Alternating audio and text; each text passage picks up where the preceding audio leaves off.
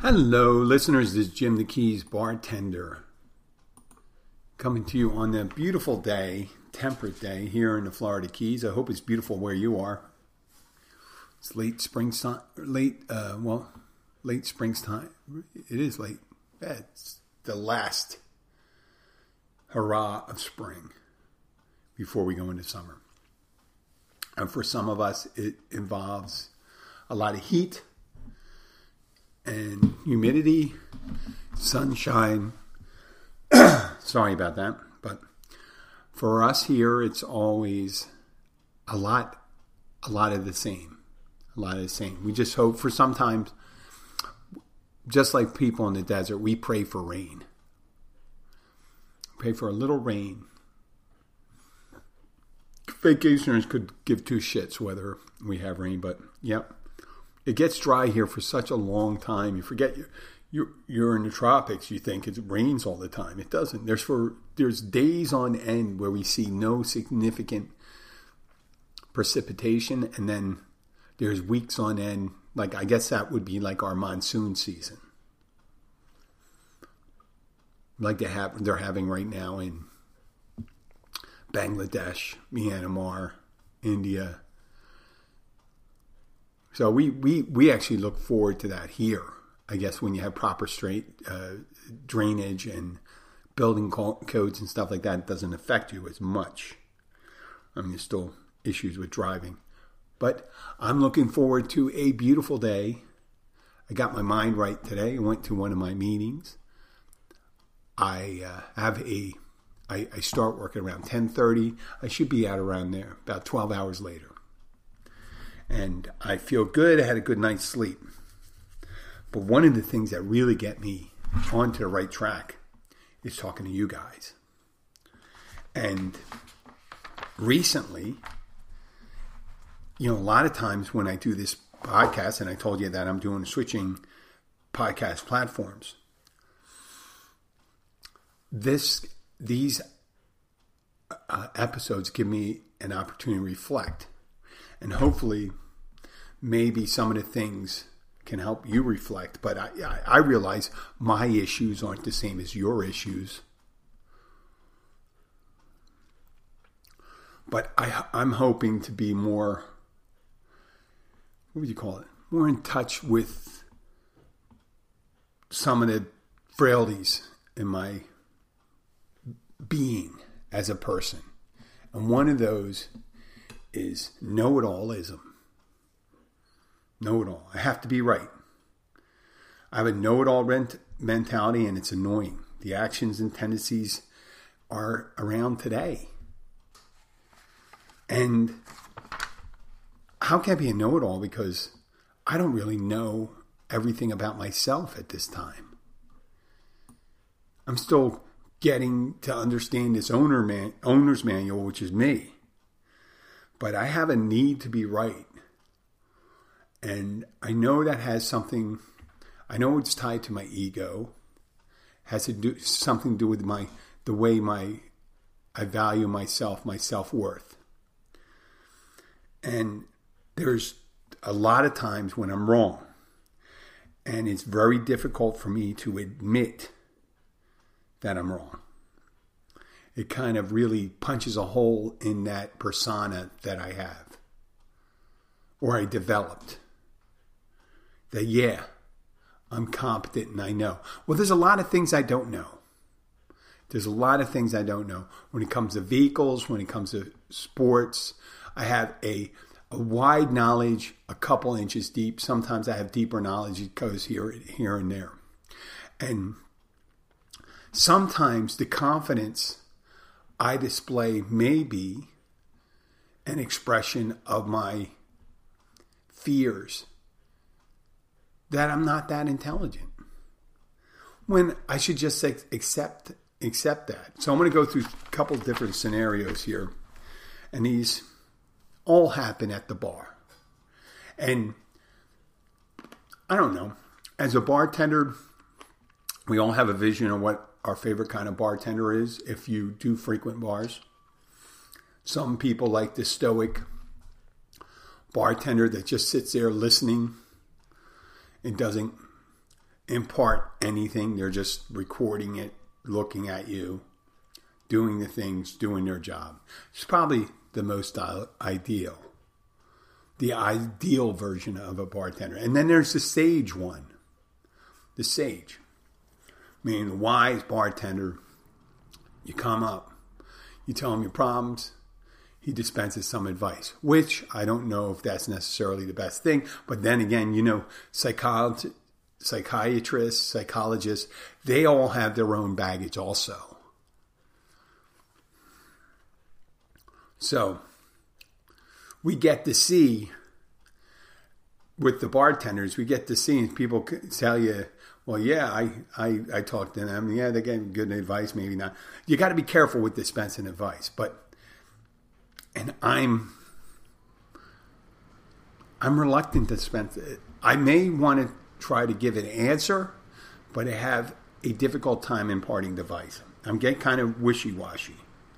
I try to be hopeful and things like that. But when it comes to interjecting myself into conversations, I am the worst. I am the worst. If I hear something and something I feel needs to be said, I'll say it. I almost always say it. As long as it's not really out of my venue. If someone's talking about maybe it's their relationship,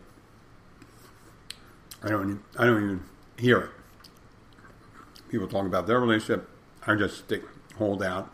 I just look and judge like everyone else does. No, I try not to judge. I'm doing good. I'm trying not to judge. So one, I have, here's a scenario that displays what I'm like. A friendly acquaintance. I call him a friendly acquaintance because we're not really friends outside, but we are friends when they're there.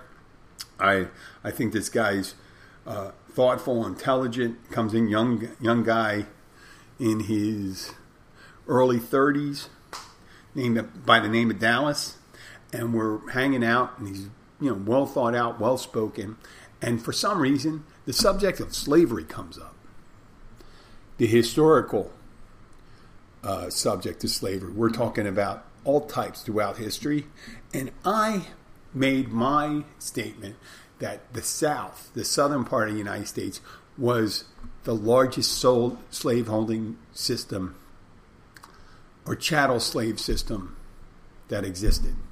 Fully 1/3 of the residents of the South prior to the Civil War may have been chattel slaves. Well, Dallas interjected that Egypt had a larger one. And I was talking about there's certain types of slave. There's wage slavery and there's chattel slavery, and things like that. Chattel slavery is when you treat them like property. So I had this discussion. But I held on to that. And I had to go and make that statement. And then upon further research, it could appear that there's many societies, China, India today, where it's even larger in total number, maybe not as a percentage of the population, as a percentage of the population. In the Caribbean, which was at the similar time, actually been 50 years earlier, 60 years earlier than when it ended in the American South, they had a higher percentage, we're up towards 80 to 90%. But that's not the point. The point is, I felt the need to interject myself, and I don't think there was solicited. I wanted to make a statement about slavery. For some reason, we're talking about maybe about the Confederacy or something like that. I brought it up, but I had to do it. I had a hard time accepting it in that disagreement, even though when he started speaking, Dallas, and explaining his side, I realized, I said, he may be right. He might be right. And the other ones, I'm not going to give you specifics on the other ones. Maybe. One of them is religion. Someone speaking at one of my meetings, and we're talking about how blessed they were and how God likes them. And that God will bestow blessings upon you if you're doing these things. And in my head, all I'm thinking, I said, well, I guess all those kids that got killed yesterday or get cancer or die in fires or in war, God doesn't like them. You know? I guess that baby, God doesn't like that baby. Maybe didn't do enough.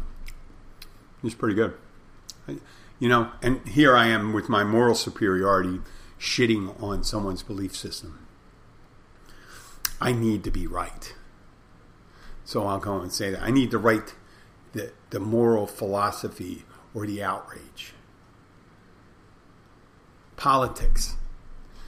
Why in hell at the bar someone starts, for certain people of certain ilk, right? It happens on both the left and the right. But I have a tendency to think it's all a circle. It's all a circle. It's unhappy people airing their grievances. And I've been that unhappy person too. So you always want to kind of blame somebody. Right? I always need to blame somebody.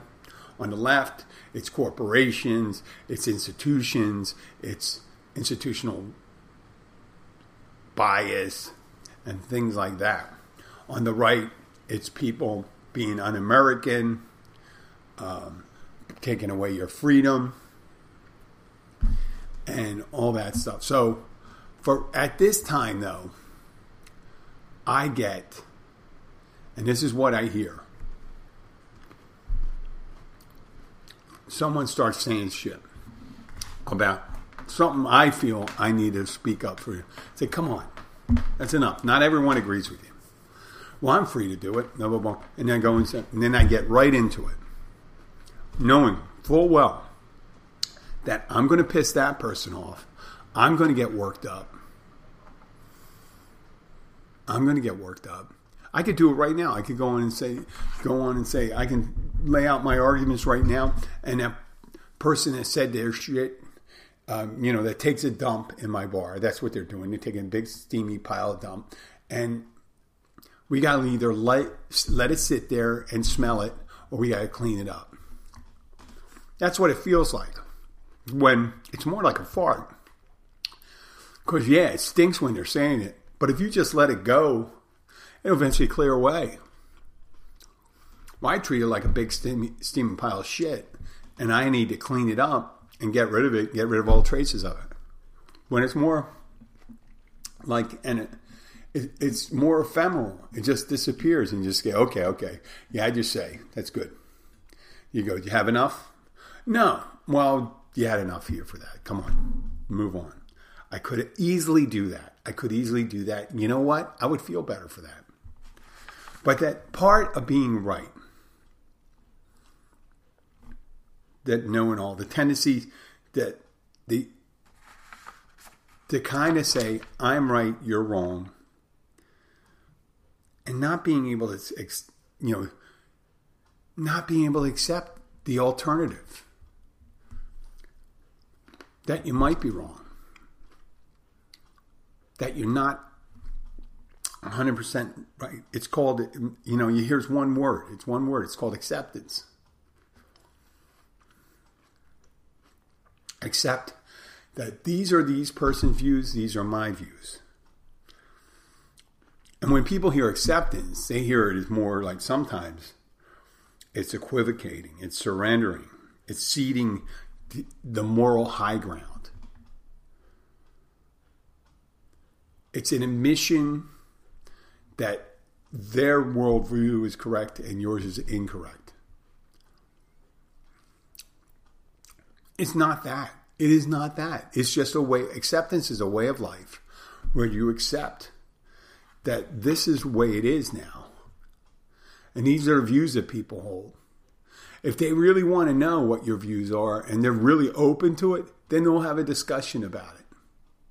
But most of the time, people don't want to have a discussion about it. All they want to do is spout their feelings, not be open to the possibility that what they think doesn't have any basis in reality. And that very well could be me. That very well could be me. And that uncertainty sometimes, or acceptance, You say, well, this guy's kind of wishy-washy. Doesn't stick to his guns. Well, lots of people stick to their guns. Not James Earl Jones. Guy in Georgetown, Guyana, Jim Jones, the leader of his cult, he stuck to his gun, and so did about 600 to 800 of his followers who drank the Kool-Aid. They literally drank poisonous Kool-Aid laced with, I think it was cyanide, back in the early 80s, late 70s, in order to defend their beliefs. And so did, people like Adolf Hitler. There's just people, they go down with their belief system. Instead of saying, well, there's a possibility that it could be wrong. And there's some of them that are very important to maintain. Maybe it is actual physical freedom. When you're defending your land, you're defending your family. Yes, there's times to stand your ground. But there's other times when you need to just depart the field. It doesn't serve any purpose in the end. You're causing animosity. You're not increasing the general well-being of the people around you. You're not increasing your well-being. Sometimes it's all right to say, you know what? You may be right. We will not. This is all a matter of opinion right now. So I think it's important for people like me, or just lets me talk about me, to not always assume that what I have to say, whatever golden nuggets are dripping from my lips, are set in stone or correct. It can't be. In the Catholic Church, there was a lot of dispute over the Pope's infallibility. When he issues a papal bull or an encyclical, it's considered something solid and tangible in the teachings of the Church, meaning if they say something while professing that this is the voice of the head of the church on earth, then it's more solid. But if he goes and says something in a sermon, and it's not considered that. It's not considered infallible. They talk about infallibility, meaning, but it's only during the encyclicals and these papal bulls, they call them BULS, LLS. And I think they're, it's kind of crazy to go and say, listen, this is what God wants. Because you can pretty much tell anybody when you say, this is what God wants me to do. Because people have done a lot of crazy things that say, this is what God wants. This is what you want me to do. When someone's under a deep psychosis, sometimes they could imagine that they have a relationship with someone that doesn't really exist. Like a stalker. Sometimes religious people are kind of like stalkers. But I'm going off on a tangent. But when it comes to religion, politics, lifestyle, there's people out there that have a certainty of what is right and wrong. Where some issues in life aren't that cut and dry. Are not that cut and dry. There's we get confused because we extend these things of certain line of what's right and wrong, like kindness to children, feeding, caring, nurturing. There's a right side and there's a wrong side. It's pretty easy to understand that you want to be able to house, protect, nurture, educate, nourish, nutritionally. And nurture is more emotional and psychologically. But then there's more nebulous things. It says, well, if you have a child, you're going to have to raise them in different cultures. Hasidic Jew, strict Muslim, Roman Catholic, born again. Now that's where the things where we all can kind of disagree on.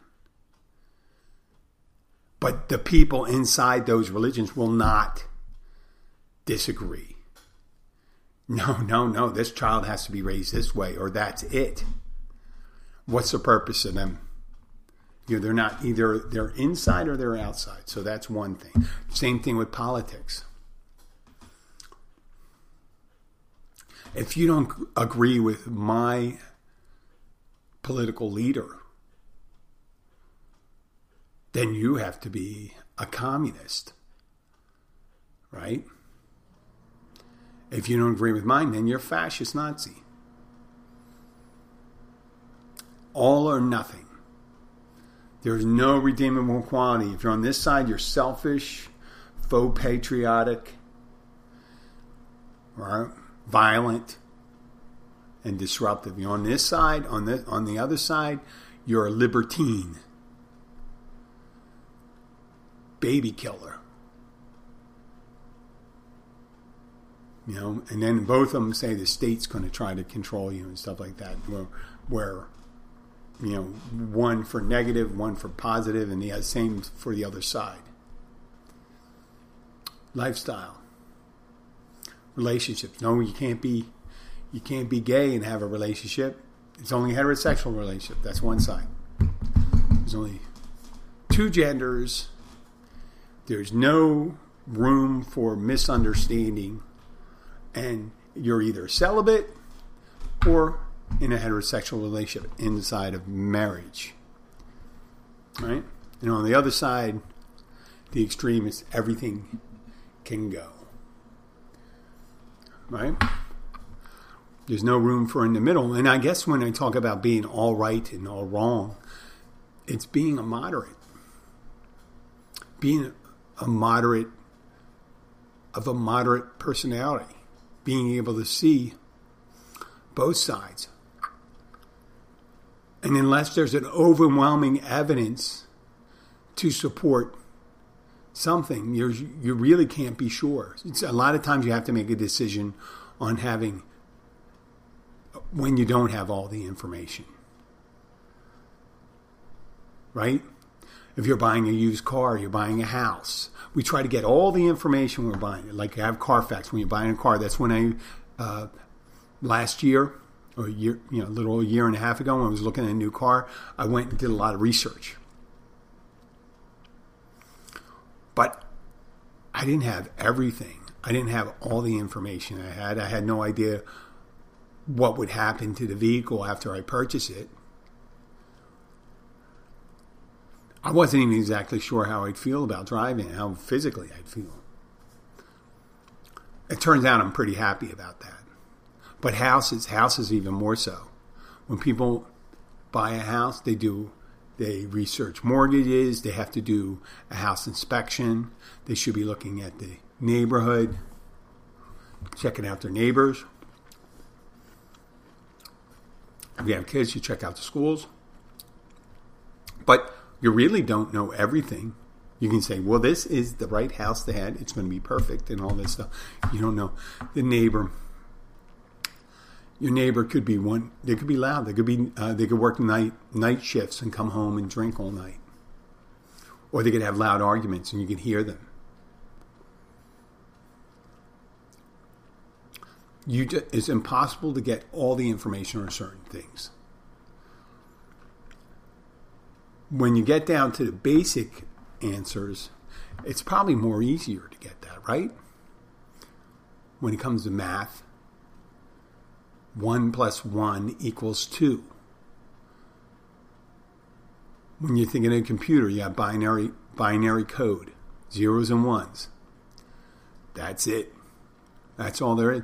And when you get down to the basis of atoms and molecules, that's what that molecule is. That's what that atom is. This is how they react with each other.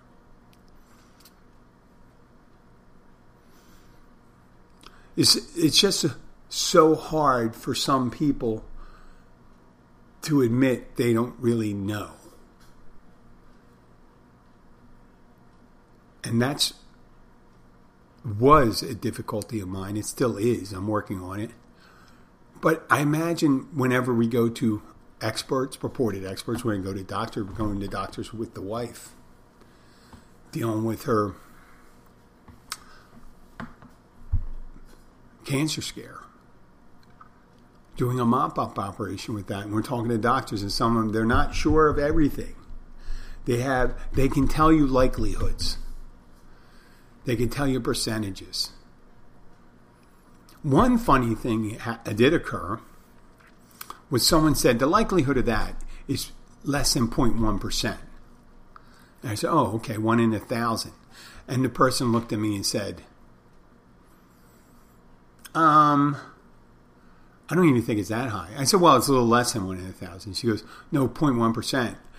I said, 0.1% is 1 in 1,000. 100% is, if you have 100 items, that means certainty. 1% is 1 out of 100. You move the decimal to the left, and that's 1 out of 1,000. It's always that way. And I was a know-it-all for that. I said it to a nurse practitioner.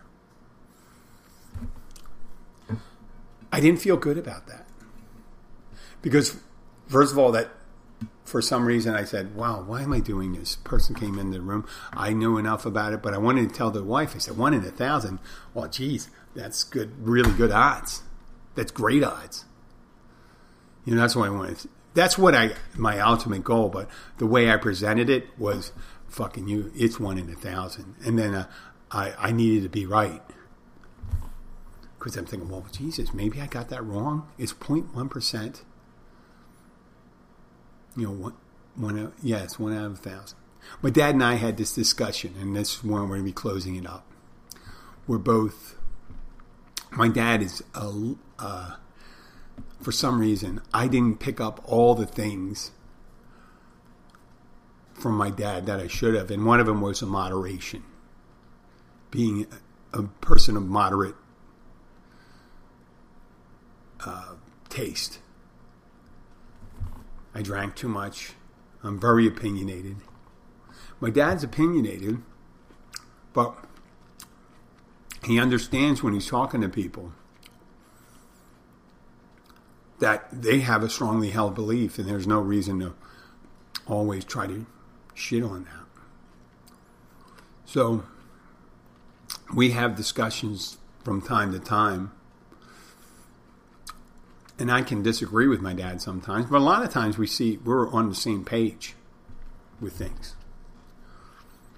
For an 80-something-year-old man, 81-year-old man, he certainly has very moderate and open views to life.